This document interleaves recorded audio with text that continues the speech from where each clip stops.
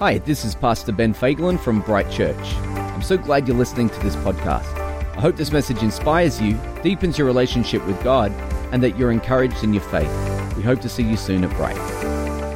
We are in the middle of a series right now, and our series is called Live Like. And the reason we're doing this series is because I really believe that we are in a season where we need great leaders. And maybe you've never felt like an incredible leader. That's okay. You don't need to.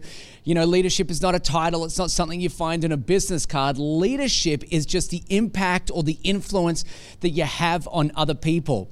You know, when you read the Bible, there are all these incredible characters that are in there. In this series, we look at 6 characters who listened to God and led people through incredibly difficult times. And the whole idea of the series is this: if we can learn from the past, we'll be able to lead in the future. And so today we're looking at a person that I think is absolutely amazing. I mean, this person was able to lead the people of Israel, God's people, into the promises of God. His name is Joshua. And Joshua was this incredible person that actually succeeded Moses' leadership. And his name was changed from what it was by Moses to Joshua. And it means Yahweh saves, or Yahweh is salvation. Now today, if you have messed up your Bible reading plan and you just forgot to stick with it, well, don't feel bad, because today I'm going to catch you right on up. We'll read enough scriptures today to catch you right up for the week anyway. So I'm going to jump straight into the Bible right now. And if you have one, have you got one? Maybe you should get one. I mean, gosh, you're at home. It should be there somewhere. Anyway, you can grab your Bible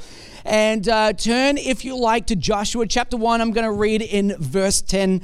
It says this: "And Joshua commanded the officers of the people," and he makes this incredible speech. Watch this. He says, "Pass through the midst of the camp and command the people, prepare provisions, for within 3 days you are to pass over this Jordan and go in to take possession of the land that the Lord your God is giving you to possess." I'm going to skip ahead from that all the way down to verse 16. It says, "And they answered Joshua, all that you have commanded us we will do, and wherever you send us we will go.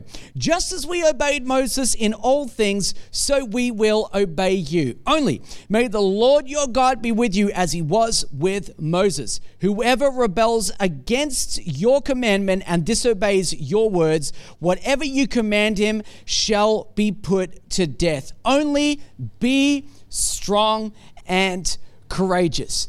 Man, I love great speeches. I love listening to great preaching. There's something about when you just hear a message that captures you, that inspires you. It does something inside of you. I love it. I'm sure that everyone has probably seen the movie Braveheart. And in the movie, I just saw it recently. And in the movie, all the Scots have lined up to fight the English, you know.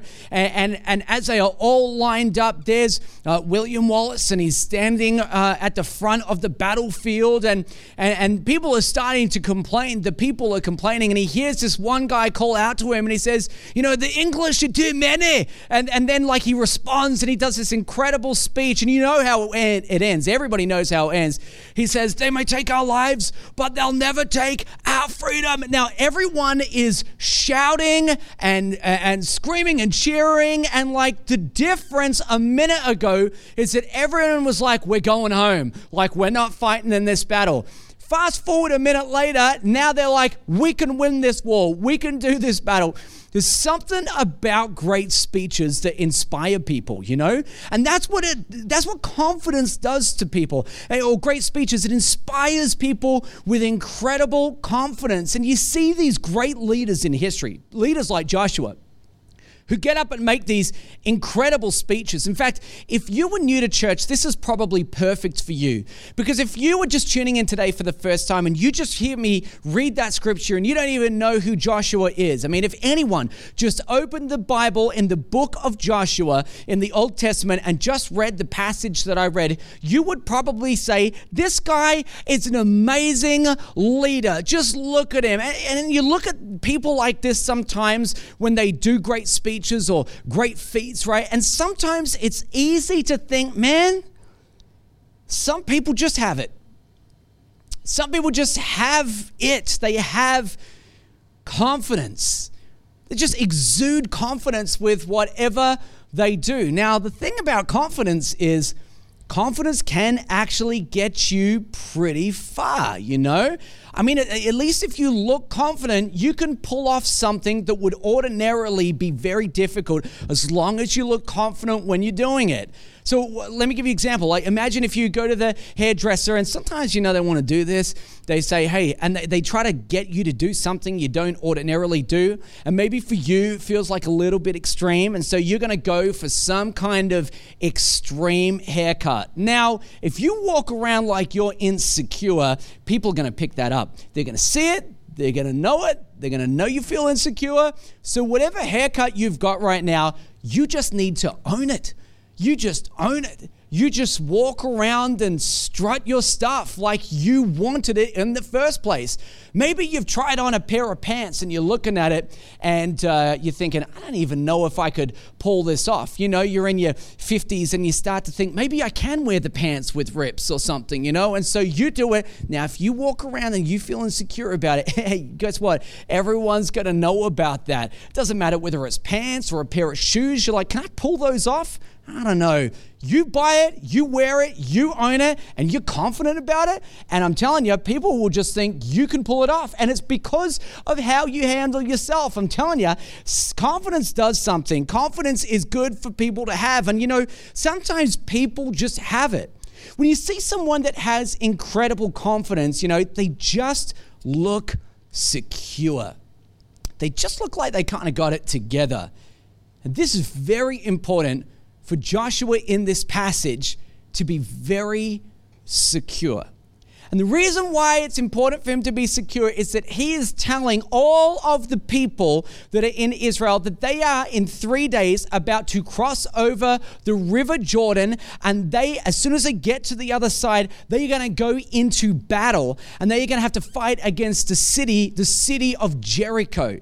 And if you don't know anything about Jericho, and let's face it, that's probably widespread today, the city Jericho was a huge city, and they say that at the lowest points of the wall, it was 17 feet high. But then they also had like these turrets with these lookout posts, you know? And so if you measure the height of the lookout post, it was up to 25 feet. The walls were thick. They were solid. And I'm telling you, if you were going to go into battle and fight against an army who had that kind of advantage over you, they can stand over you, they can fire their arrows at you, all the rest, you're probably going to come off second best. So it's really important for them to be incredibly confident. But they need to take this city, because if they don't take this city, then they cannot enter into the promised land. This is the land that God had promised to give the nation of Israel, and they need to take this city in order to do it. So you read this story and you look at it and you think, man, what an incredible leader Joshua is, you know? But can I tell you, the leaders don't just show up. Like if you just tuned in today and you were looking and started reading from the passage that I read out to you today, and you had no background information on Joshua, you just sometimes think that leaders like this, they show up. No, they don't. In fact, leaders are not born, leaders are made. And so Joshua's story, it really starts all the way back in Egypt. It actually starts when Israel were in slavery. And the thing is that we don't necessarily see Joshua's name while they're there, but we know he was part of that whole exodus as they left Egypt and then they moved through the wilderness and came to this place right now. We know Joshua was there. In fact, Joshua's upbringing, his whole background and understanding was one of a slave.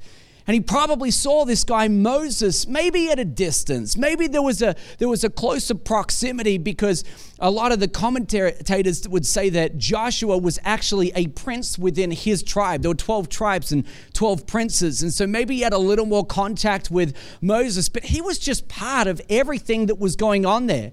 I mean, he stood probably with all the other leaders being worried and concerned as Egypt was coming down and going to attack them when they were cornered between the Egyptians and the Red Sea. I mean, Joshua, just like all the other leaders and all the other people, he watched as the Red Sea began to split and part, and he walked through with everyone else. He saw the Egyptians try to follow and the sea cover them over. He stood with everyone.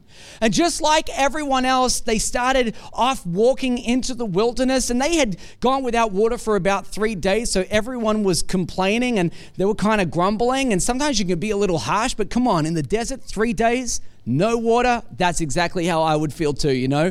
And so they find this water, but the water is bitter. And then Moses does this miracle and you know, God working through Moses, but it happens and all the bitter water is made sweet. And so now they can drink it. I mean, Joshua was there. He was part of this.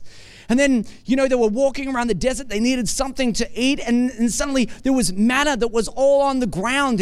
And Joshua, he wouldn't have just seen it. Like, Joshua ate the manna. He was able to see and participate in and be part of these incredible miracles that God was doing with the children of Israel.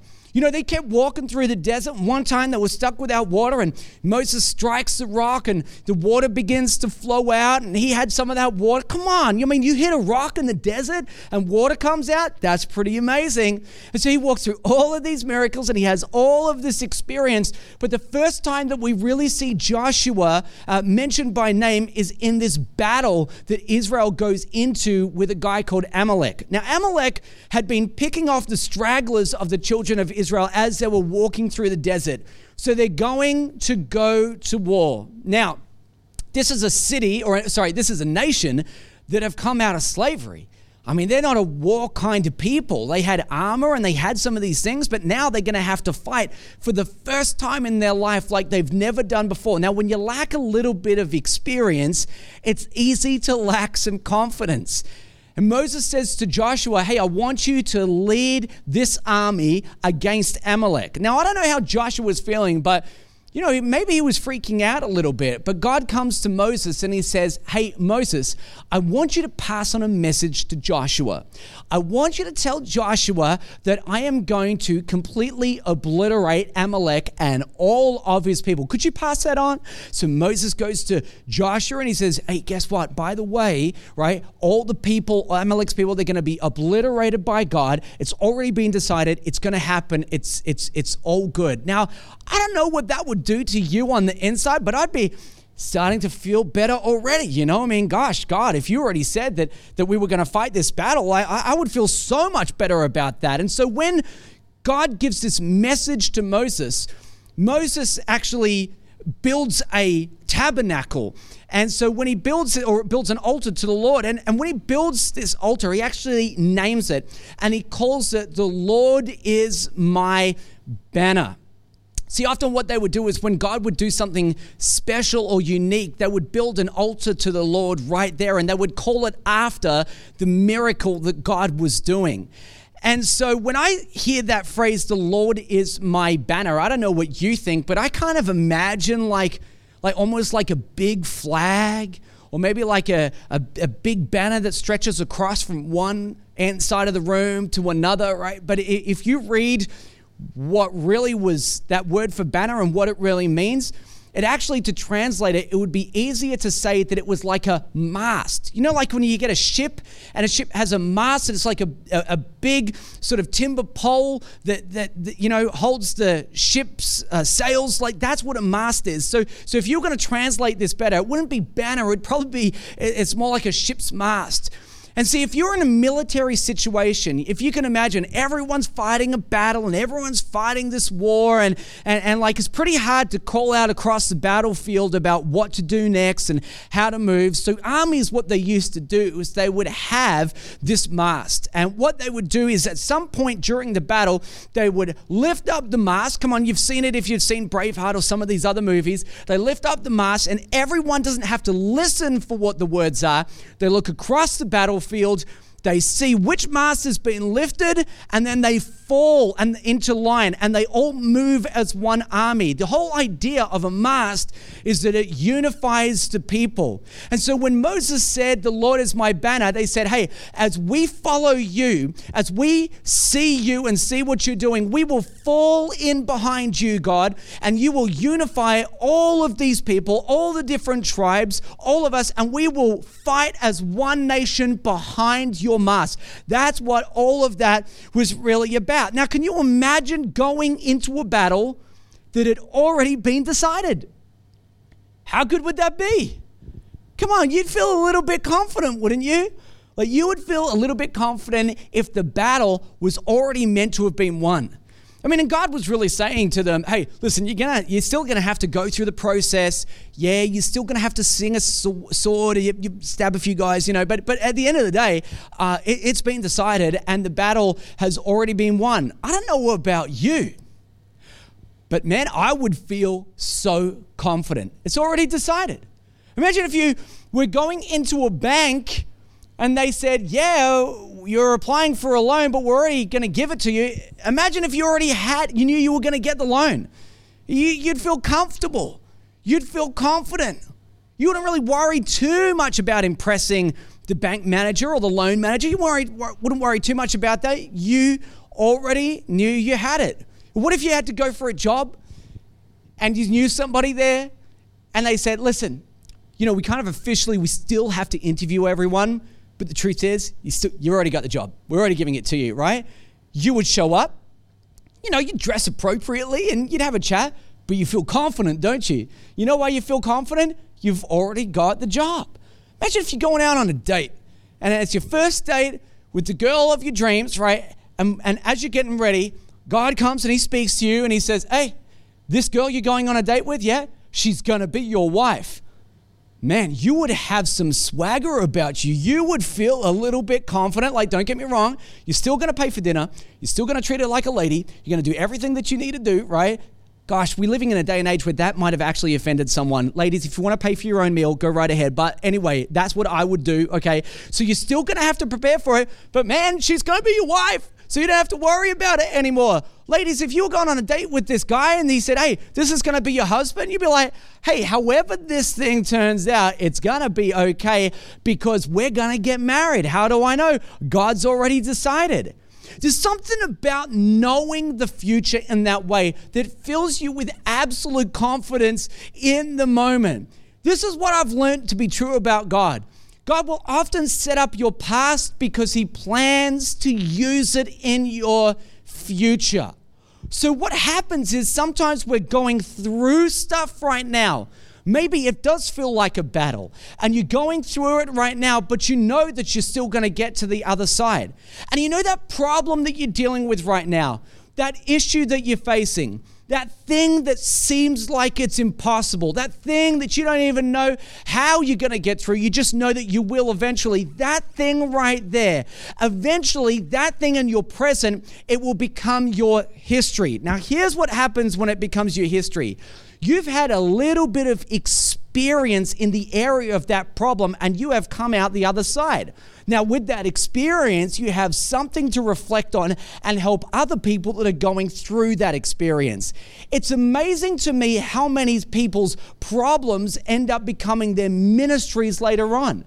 It becomes their ministry because they've had experience, they know how to handle it, they know how to get through it.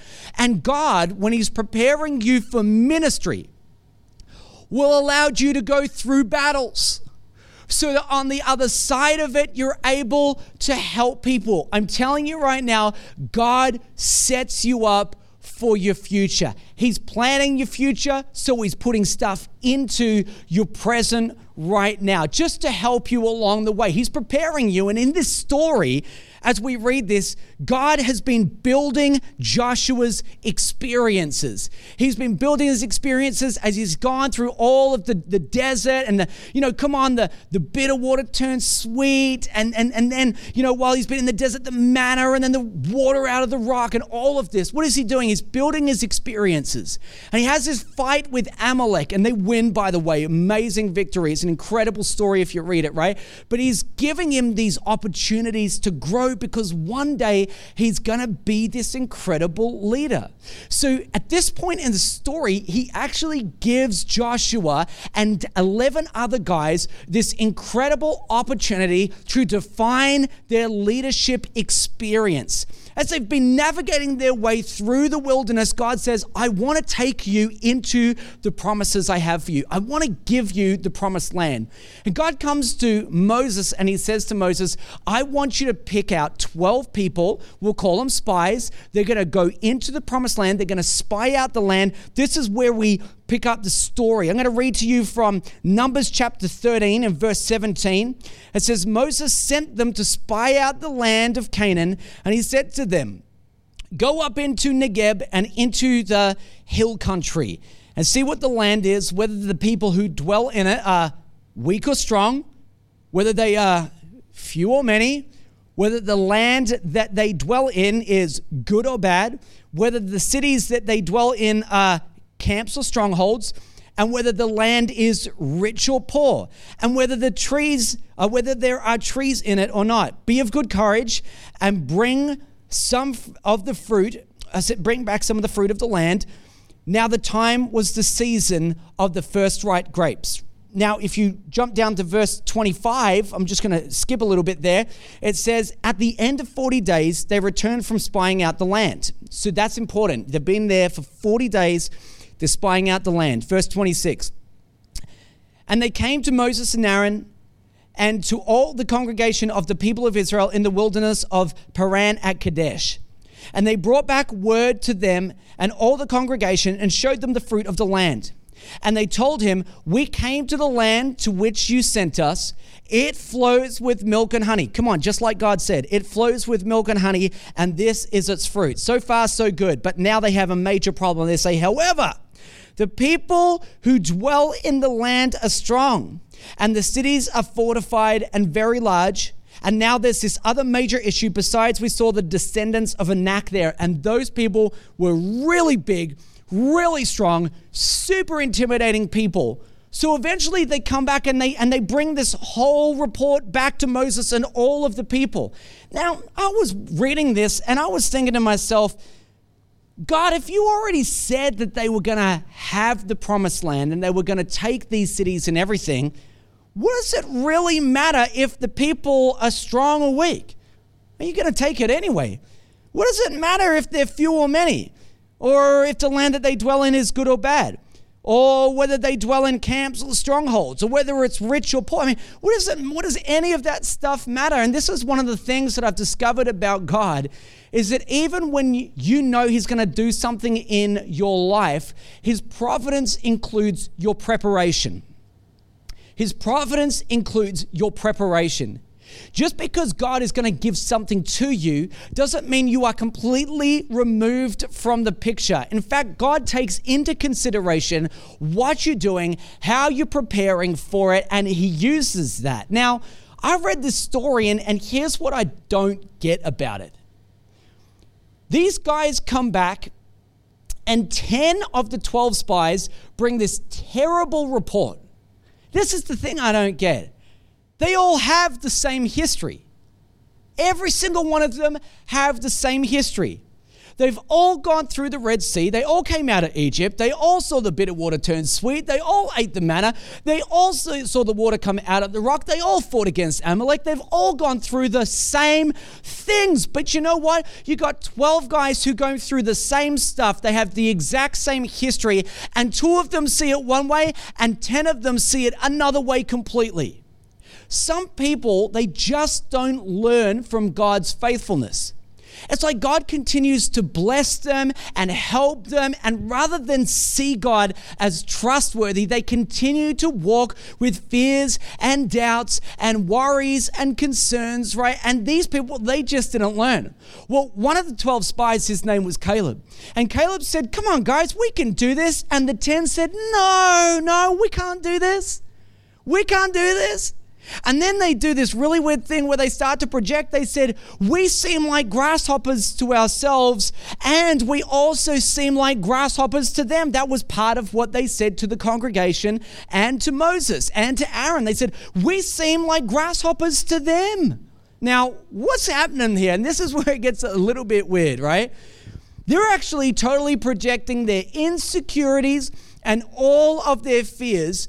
You know that you're in trouble when you start to imagine what other people are thinking about you, and you start to concern yourself with your projection of what they think.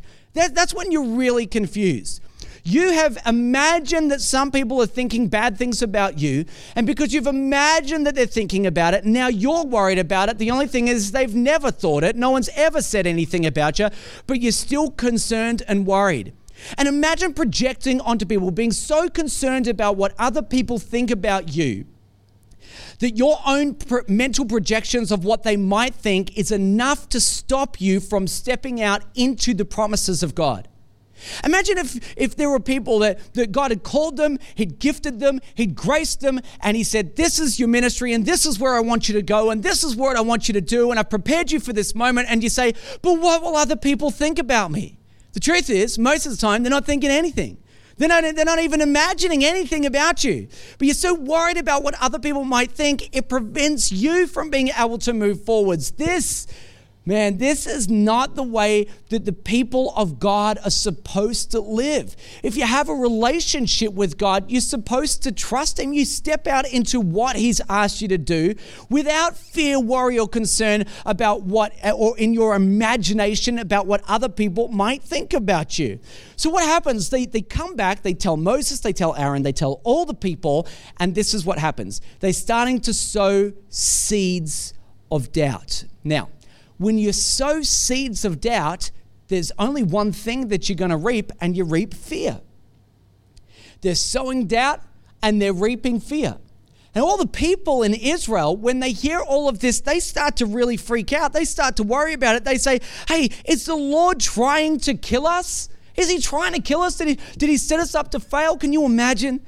With the kind of history that they'd had and everything that God had done for them up to this moment. And now there's their chance, their opportunity to actually possess the promises. The ones that were made to Abraham, the ones that were passed through all the generations. And they are meant to be the generation that gets to walk in it.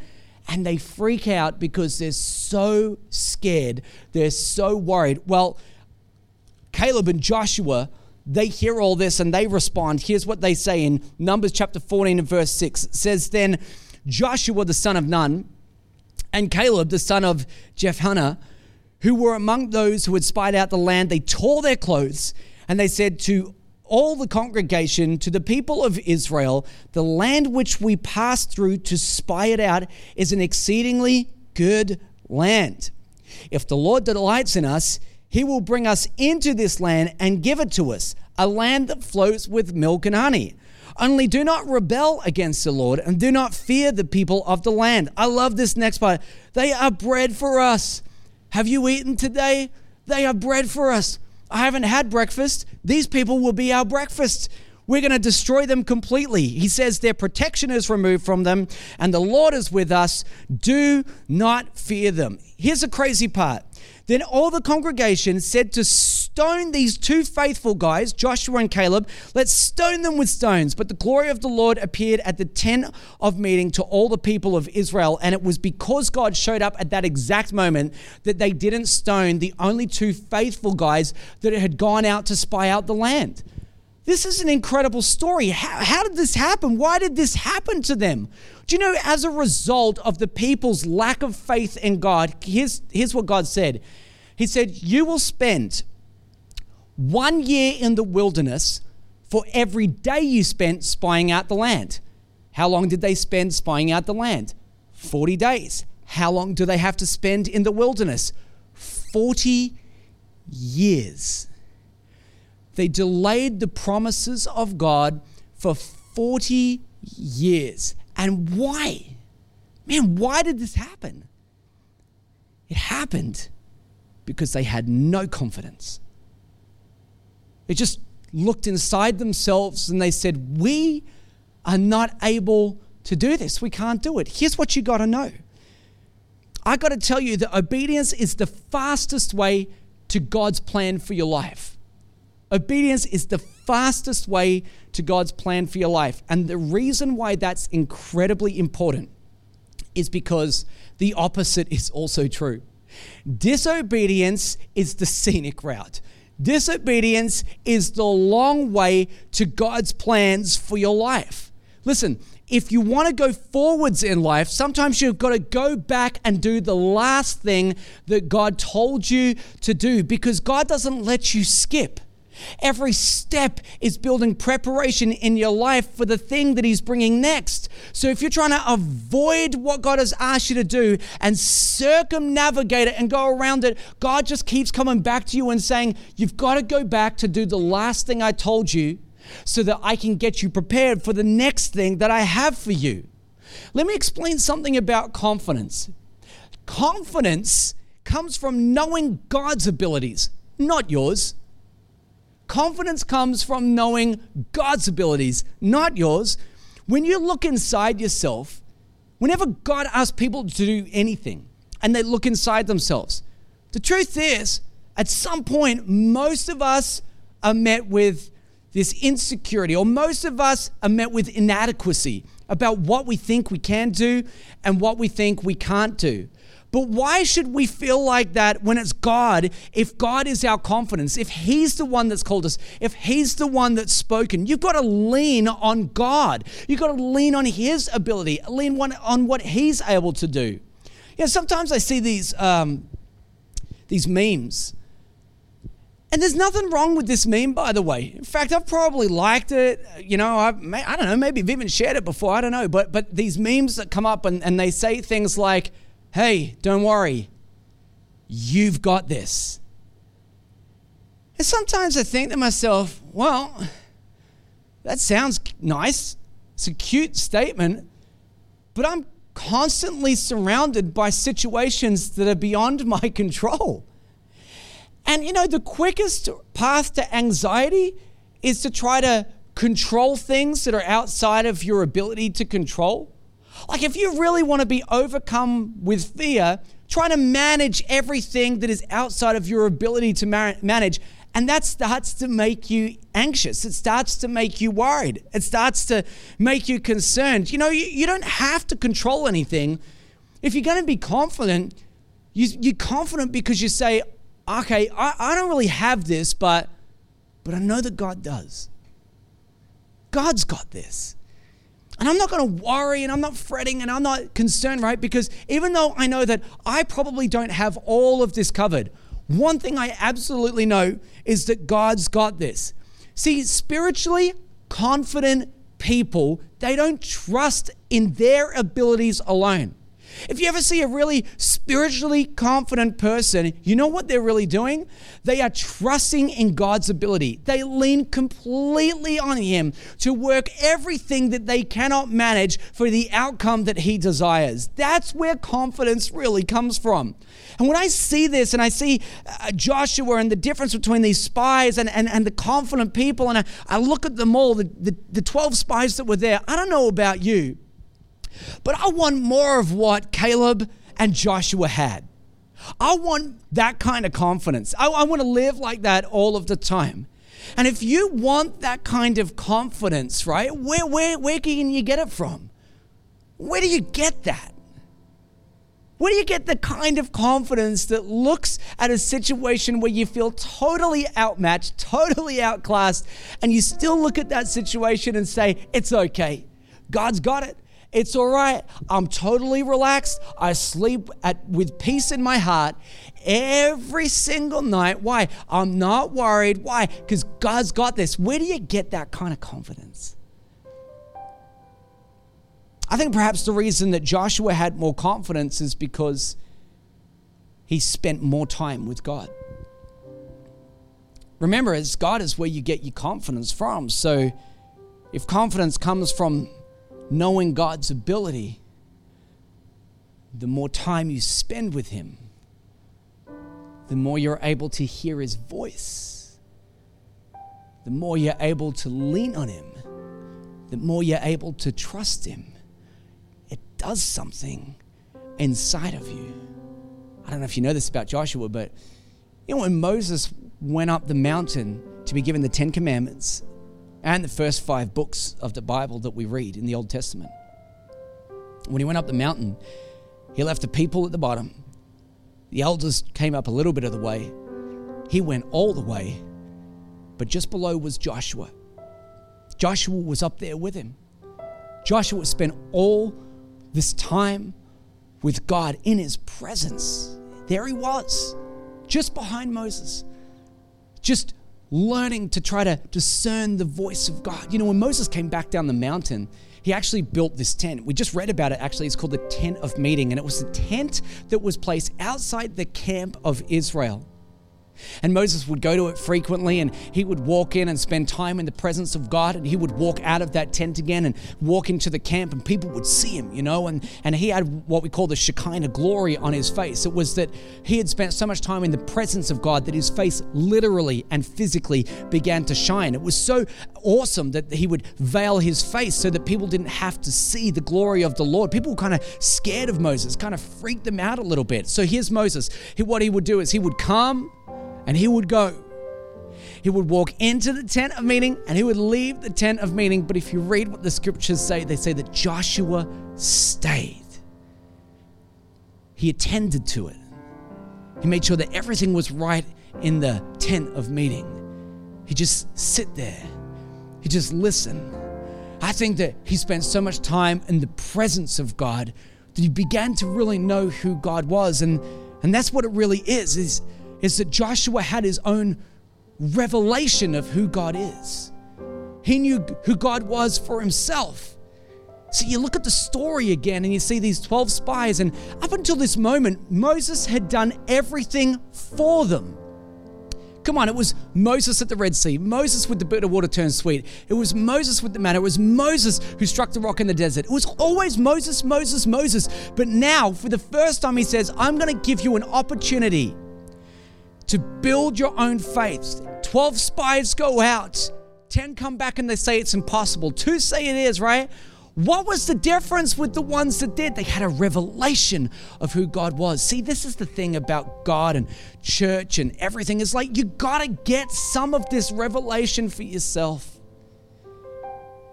You can't just sit and watch a message and tune in infrequently and not read the Bible and not pray to God and feel extra spiritual because you're just around something spiritual that's happening. You got to get your own revelation.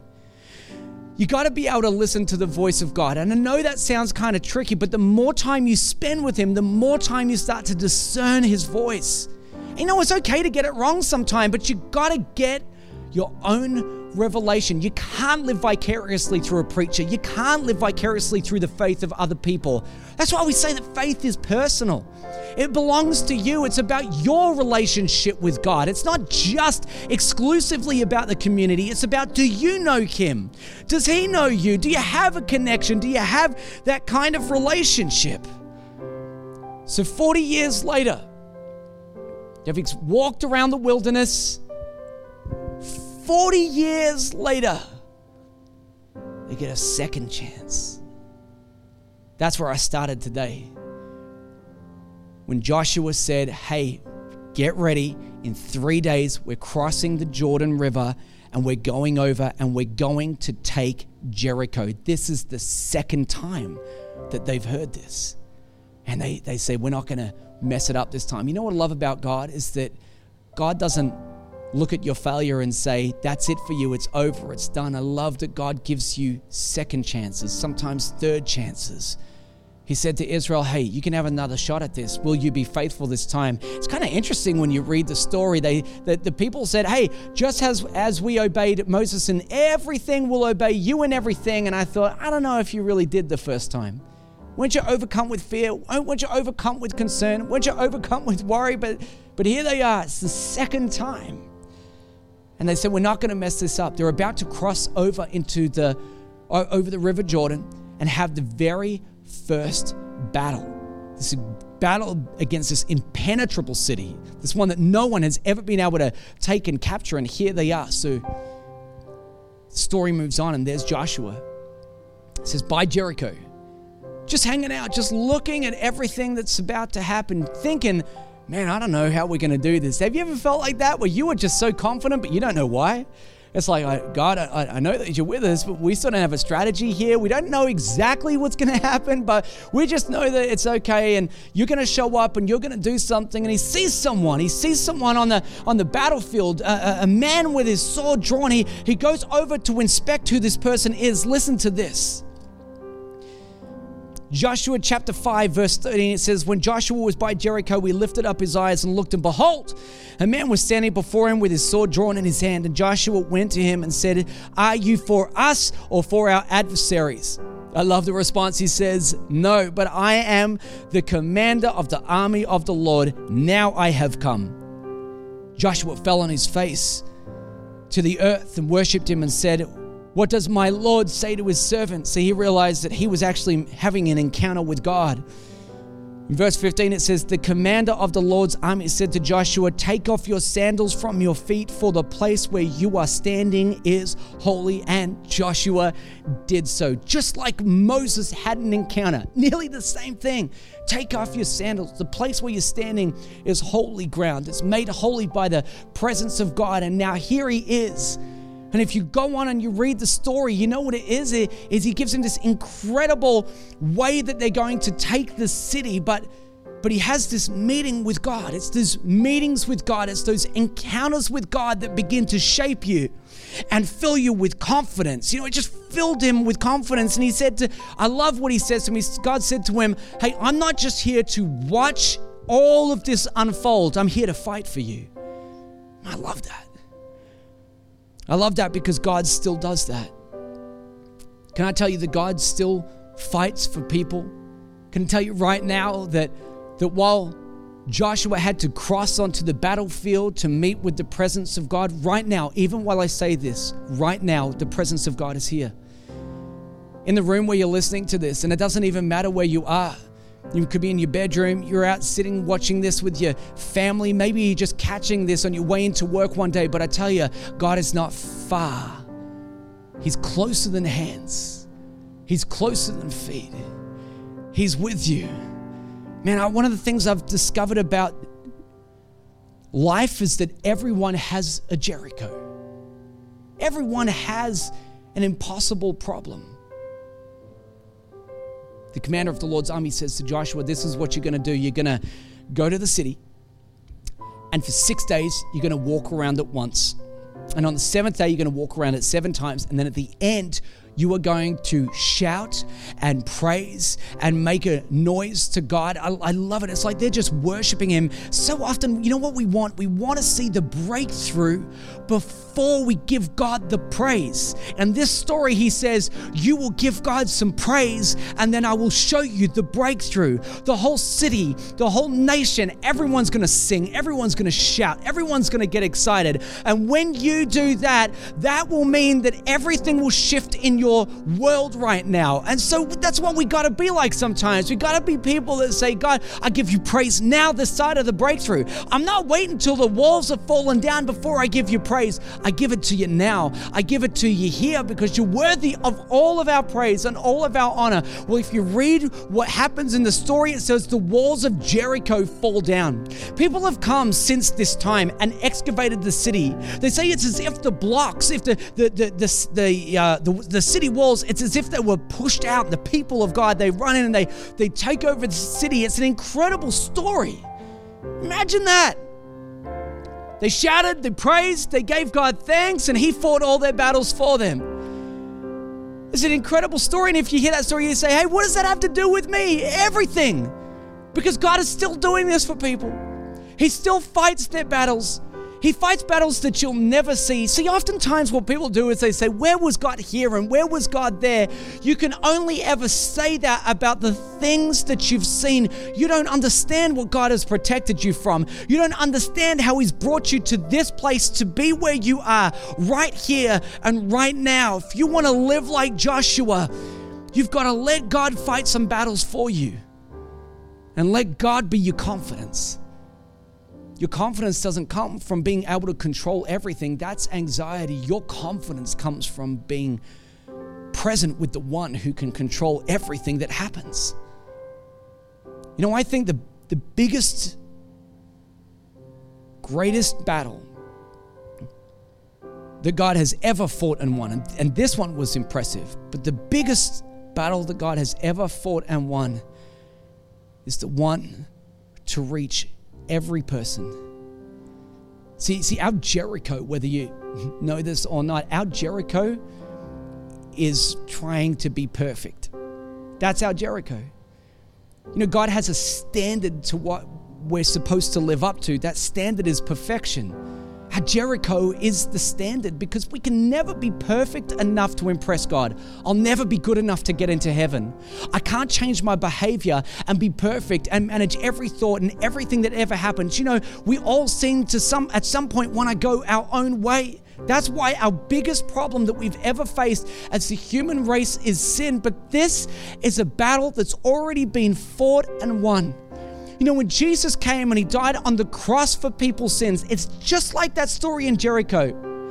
He went and he fought on behalf of them. He did it for them and they just learned to walk into that victory. This is exactly what the gospel is all about. When Jesus died on the cross for people's sins, he said, I'm going to do a great exchange with you. You can't live a perfect life, but I can live that one for you. And I'll die the death that you should die because the penalty for sin is death. And he said, and if you trust in me and you give your heart and your life to me, he said, I tell you what, I will give you all of that victory. You'll be forgiven for every wrong thing you've ever done, and I will take your punishment for you. That's why Jesus died on the cross. See, it's already been fought, and it's already been won. And all we got to do is learn to walk in it. Man, we serve an incredible God. I want to pray for people today who maybe in your own heart, in your own world, you're overcome with anxiety, you're lacking confidence. Maybe you're lacking confidence because you've been trying to do things in your own strength. You've been trying to do it on your own. But I think right now, more than ever before, you've got to let God be your confidence. You got to draw near to him. You got to get your own revelation of who he is. And so if that's you today and you're hearing this and you say, that's what I need right now, let me pray for you. Father God, I just thank you for every person who says, yeah, I'm worried about the future. I'm concerned about my ability to handle it. I don't know what it holds for me. I don't know what I'm going to do. Oh Lord, would you come right now and be their confidence? Not that they can control everything, but that you can. And I pray, God, in this moment, they would lean on you, that they would learn from you, that they would trust in you. And now every fear and worry and anxiety, I pray in Jesus' name, let that just come down right now. As they roll all of their trust onto you, let it just come down right now. I pray that peace that surpasses their hearts or surpasses their understanding, guard their hearts and their minds in Christ Jesus. I pray this in your name, Jesus. Amen. Hey, thanks for listening to the Bright Weekly podcast. We hope you were encouraged today, and we'd love to see you at one of our services. So to connect further with us, head over to brightchurch.com.